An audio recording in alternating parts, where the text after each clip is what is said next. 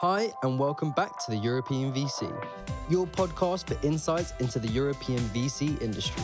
If you love our show, do drop us a review, share it with your friends, and join our Slack community at theeuropeanvc.com/community.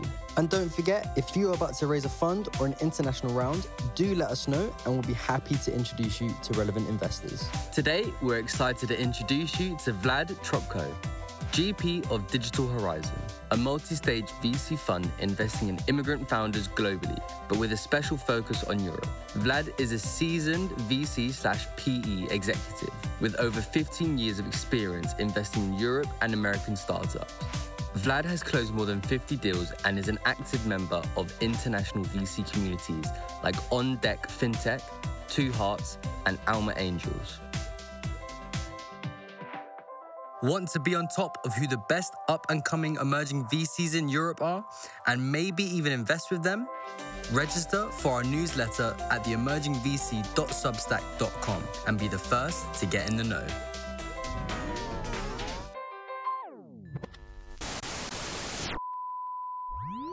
Vlad, welcome to the show. It's great having you here at the UVC. How are you today? David Andres, hi to everybody. Thank you for having me here. I'm fine and happy to be here. So before we start, I always like to ask the same thing, which is tell us a bit about yourself, tell us about your journey into VC, and what is Digital Horizon's origin story, because that's super interesting. So I was born and bred in Russia. I was born in Siberia, then grew in Russia. From the crisis of 2008, I was involved in high tech and VC activity. So worked for a bunch of VCs and private equity funds, which were focused on investing in high tech across the world. So from that time, I invested in more than 50 deals across US, Israel, and Europe. Around 3 years ago, we started from scratch Digital Horizon. And nowadays, at Digital Horizon, we have 350 million USD under management under a couple of structures, which includes a VC fund, which focused on fintech and B2B software startups founded by immigrants, primarily across Europe and Israel, but from time to time we invest in across globe as well. Additional vehicle which we have is pre-IPO syndicates, where we bring a lot of our LPs, future and current, into the late stage deals. And the third activity is a venture builder, where we build companies from scratch. We have a different business models in the venture builder. So we can work with the corporates and propose to them venture as a service model, or we can build companies from scratch with our own ideas. So Digital Horizon right now we have three offices: London, Dubai, and Tel Aviv, and our team split it between the three areas. Yeah. So, Vlad, before we continue with the topics that we had planned, there is something that we have to ask you, and we'd love to have your view as well. Given the current geopolitical landscape, many players in the VC industry are now scrambling to assess what is the impact of these confrontations in the industry. And given, your origin as an individual, I'd love to have your thoughts and reflections of what you think this will mean for the industry in Europe. I personally was born in Russia, but a significant portion of my family was born in Ukraine and still are there. So this kind of geopolitical situation is making me really sad. What we're seeing right now is that number of immigrants are growing tremendously. So during last months, we see that around 2 millions of Ukrainians are moving to Poland. What I'm seeing around me, so around 500,000 of Russians are also moving from Russia to other countries. And most of those people are high-skilled IT specs. So it's a huge punch to the economy future of both countries, and all the situation is very sad. And Vlad, I think that this is actually, given that your fund has a focus on immigrants, that's exactly what you're investing in. I think this is the greatest segue we could get into that because this crisis is, of course, going to spawn a lot of immigrants, as we also talked about before the show. And I'd love to hear more about why it is that you are so passionate about immigrant founders and also what impacts that has to your investment model and your operational day to day in your firm? So, if we're speaking about immigrants in general, what we've seen during last 20 years is that around half or even 60% of Nasdaq valuation was built by immigrant founders. And during last 3 to 8 years, U.S. has a significant issues with their immigration policies. That's why when we started our fund, we decided to focus on Europe and Israel as the place for immigration. So, and what we are seeing right now is that UK is decreasing number of docs which you need to receive a talent visa and immigrate to UK. So, and different European countries are doing the same. So, it's mean that more and more very high skilled people will go there. From another point of view, those people who are wishing to be entrepreneur in the new countries, they have a much higher motivation than the local people. I saw some recent statistics about UK. In UK, if we're speaking about the unicorns, about half of the founders were immigrants from different countries. Russian was number one, US was number two, etc., etc. So motivation, high skills, and also the third part, which is very important, is that most of those people are outsourcing a lot of their services to their home country, and it means that those startups can build products much cheaper than comparing to their local competitors. In addition to this, I need to notice that motivation, cost, and evaluation is the major triggers for us to focus on those kind of founders. We love them and we understand how to work out with them. Last time we spoke, I remember we had an interesting conversation around it's one thing that immigrants have strong motivation, but they've also come through times that have been tough, especially if they're first generation. And that has given them quite some grit. And I'm curious to understand, when do you see that grit kick in? And also, when in the lifetime of an immigrant are they fit to do a startup, in the sense that it's likely not the first thing you're going to think of when you come to a new country? Is it more like 5 years after they first immigrated that you see that this is the sweet spot for founders to originate? Do you see anything there? It really depends. So from what we have seen is that some of the immigrants they had a business in local countries. They sold it and have some money to move to new country. A year or two after this immigration is a really great time to start a new startup. I always said that you could not build a good startup if your wife and children are not happy. It's really tough for you from the mental health perspective. Within the 1 or 2 years after immigration, deal are done and you can fully focus on a new journey. How is your deal sourcing setup built? You don't go into just a random incubator looking for for immigrants. How do you do it? We are working closely with diasporas, so we have a good connections with the Jewish and Russian-speaking diasporas from one side. From another side, immigrants from different countries are working together and chatting a lot. And what we've seen right now that we have a quite unique proposition on European market for immigrants. A lot of our founders, I mean, of the founders in which we invested, they bring another founders, and it's very good deal flow for us. Might feel a bit of an outdated topic, but I am interested because you guys have a strong footprint in London and the UK. Another geopolitical event that we saw recently was Brexit.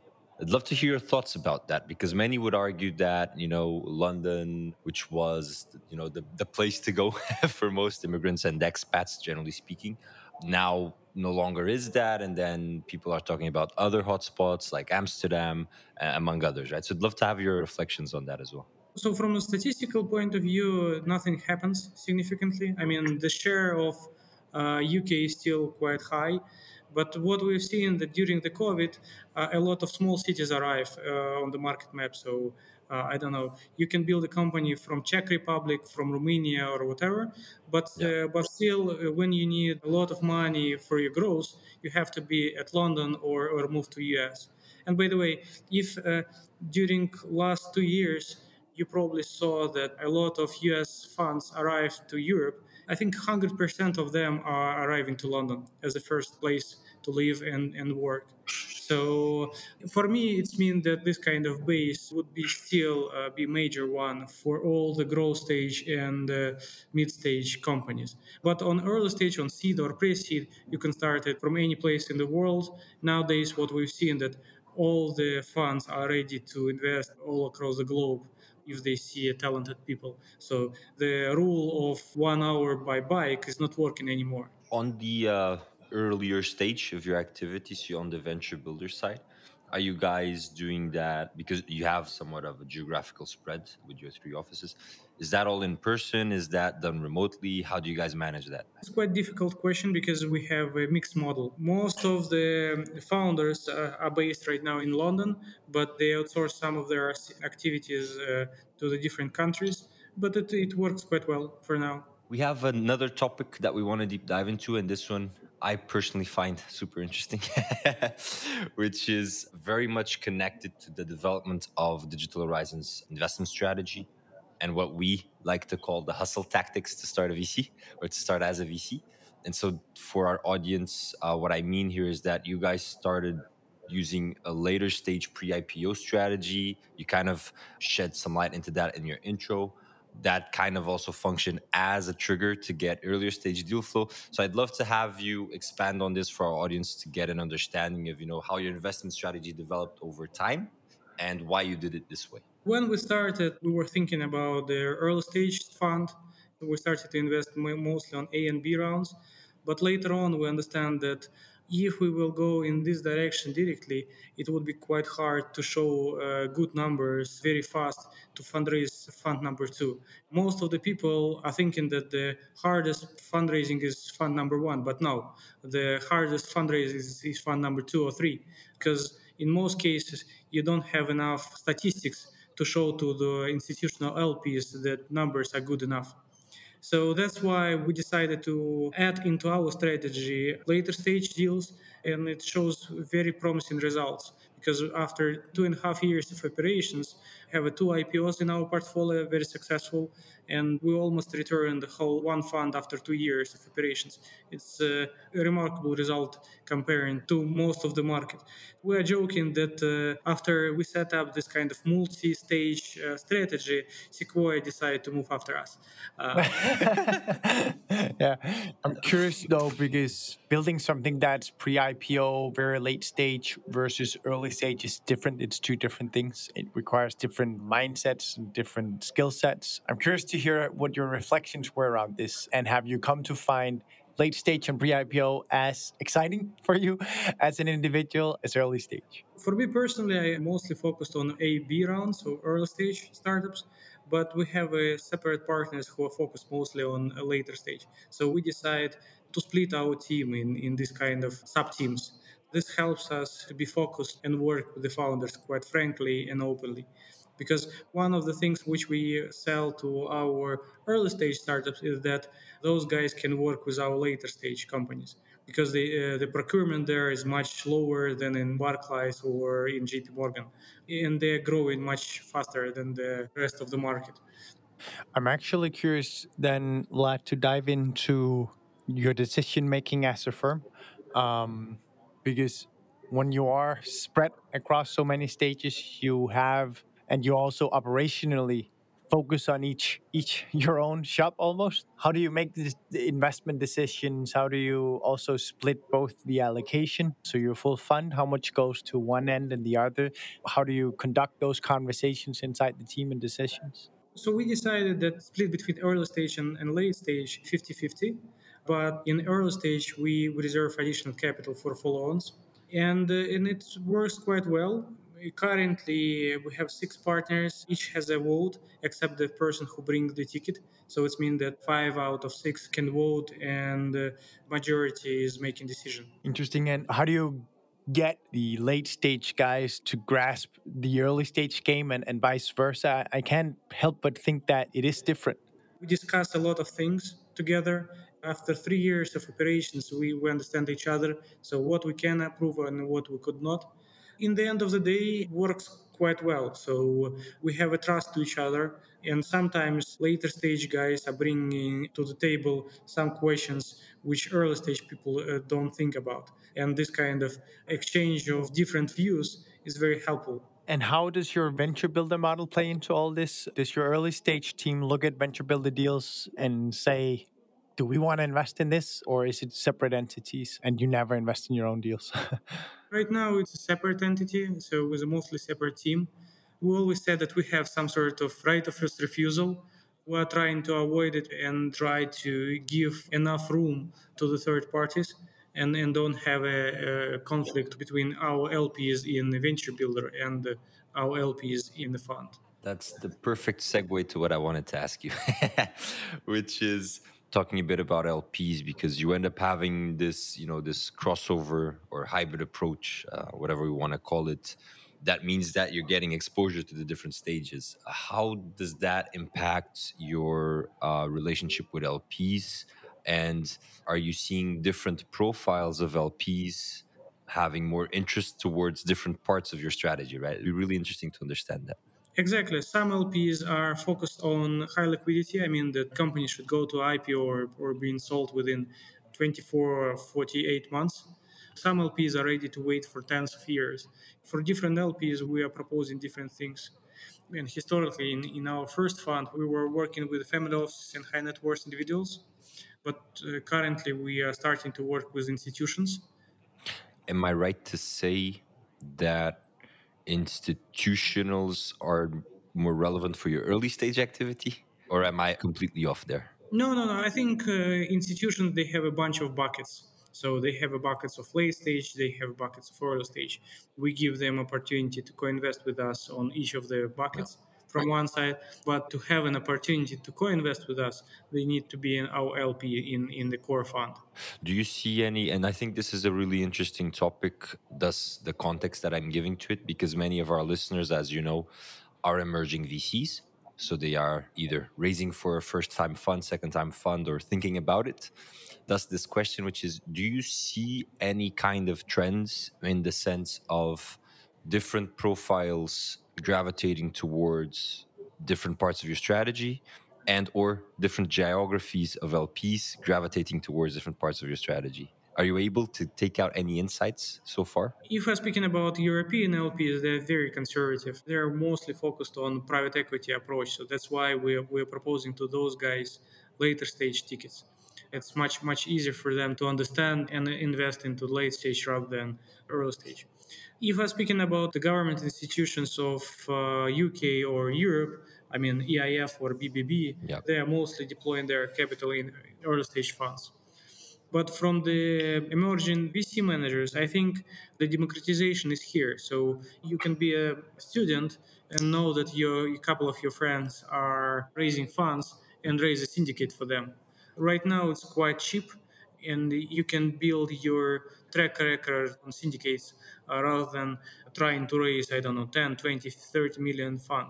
And by the way, one of the key things which I open up after, I don't know, dozens of years in VC, if you are going to invest into early stage startups, you have to be quite rich. I mean, because your first carry will come in 8 or 10 years from now, so or maybe 12. I know a huge amount of people in the VC market who didn't receive a carry after 15 years.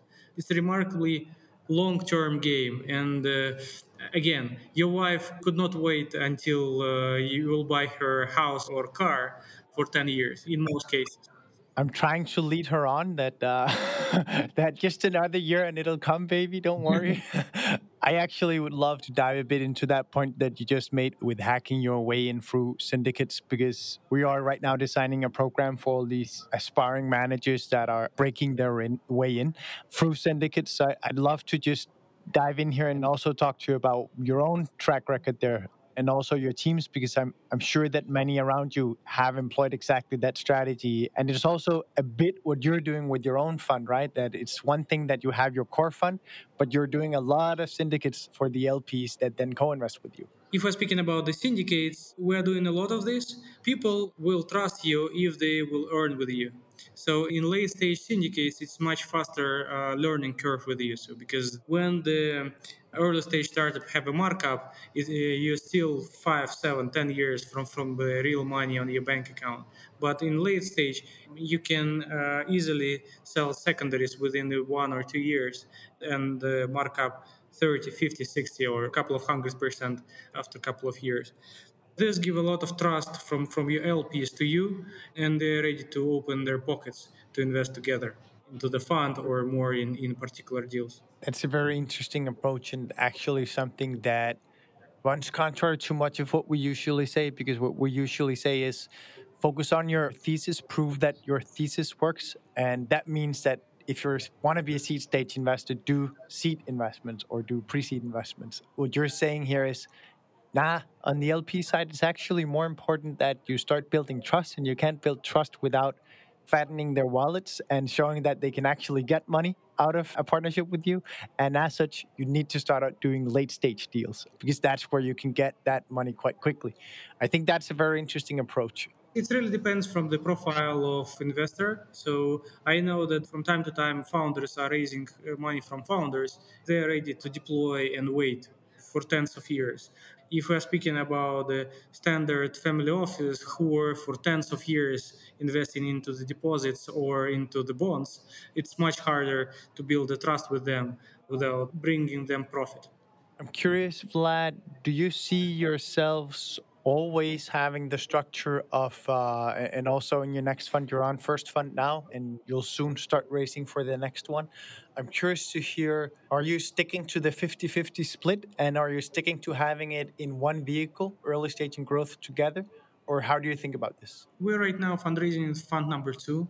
We decided to stay in the same multi-stage vehicle for the whole fund.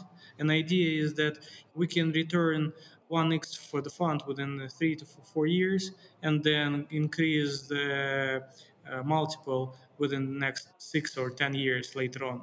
But the LPs would be happy because they will return the money very fast. That's the idea.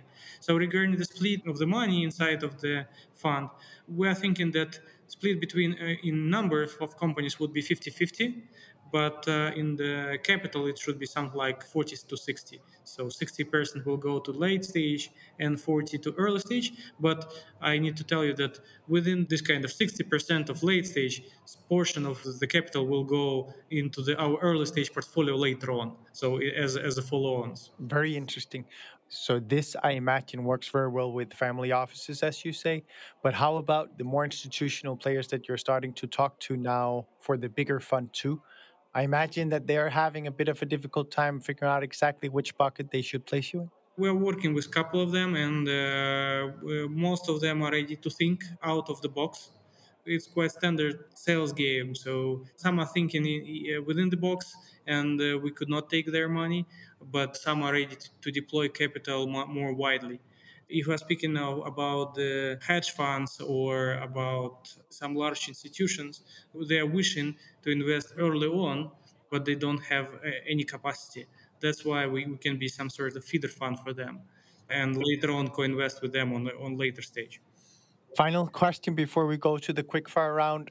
I'd love to hear a bit about your value add. What is your proposition to founders? So why do the founders pick you? So we are focused on immigrants. We know how to be immigrants because a significant portion of our team are immigrants. First point, we know how to be and then how to help immigrants within their new countries. We're proposing services from our venture builder. We have around 100 people around the globe who are software developers, marketers, biz devs, etc., who can help to build the product and grow it for the founders. And third, we are doing very fast decisions. So I think our fastest decision was within 1 week after we first met the founder. The three key areas where we're helping and what we are doing together with the founder. In addition to this, of course, we're doing a lot of introductions to the next stage VC funds because as the multi-stage, we know both spectrum, both pre-seed and growth stage guys. Also, we know a lot of people who can help with the hiring, etc., all around the globe, and can open the doors to some corporates.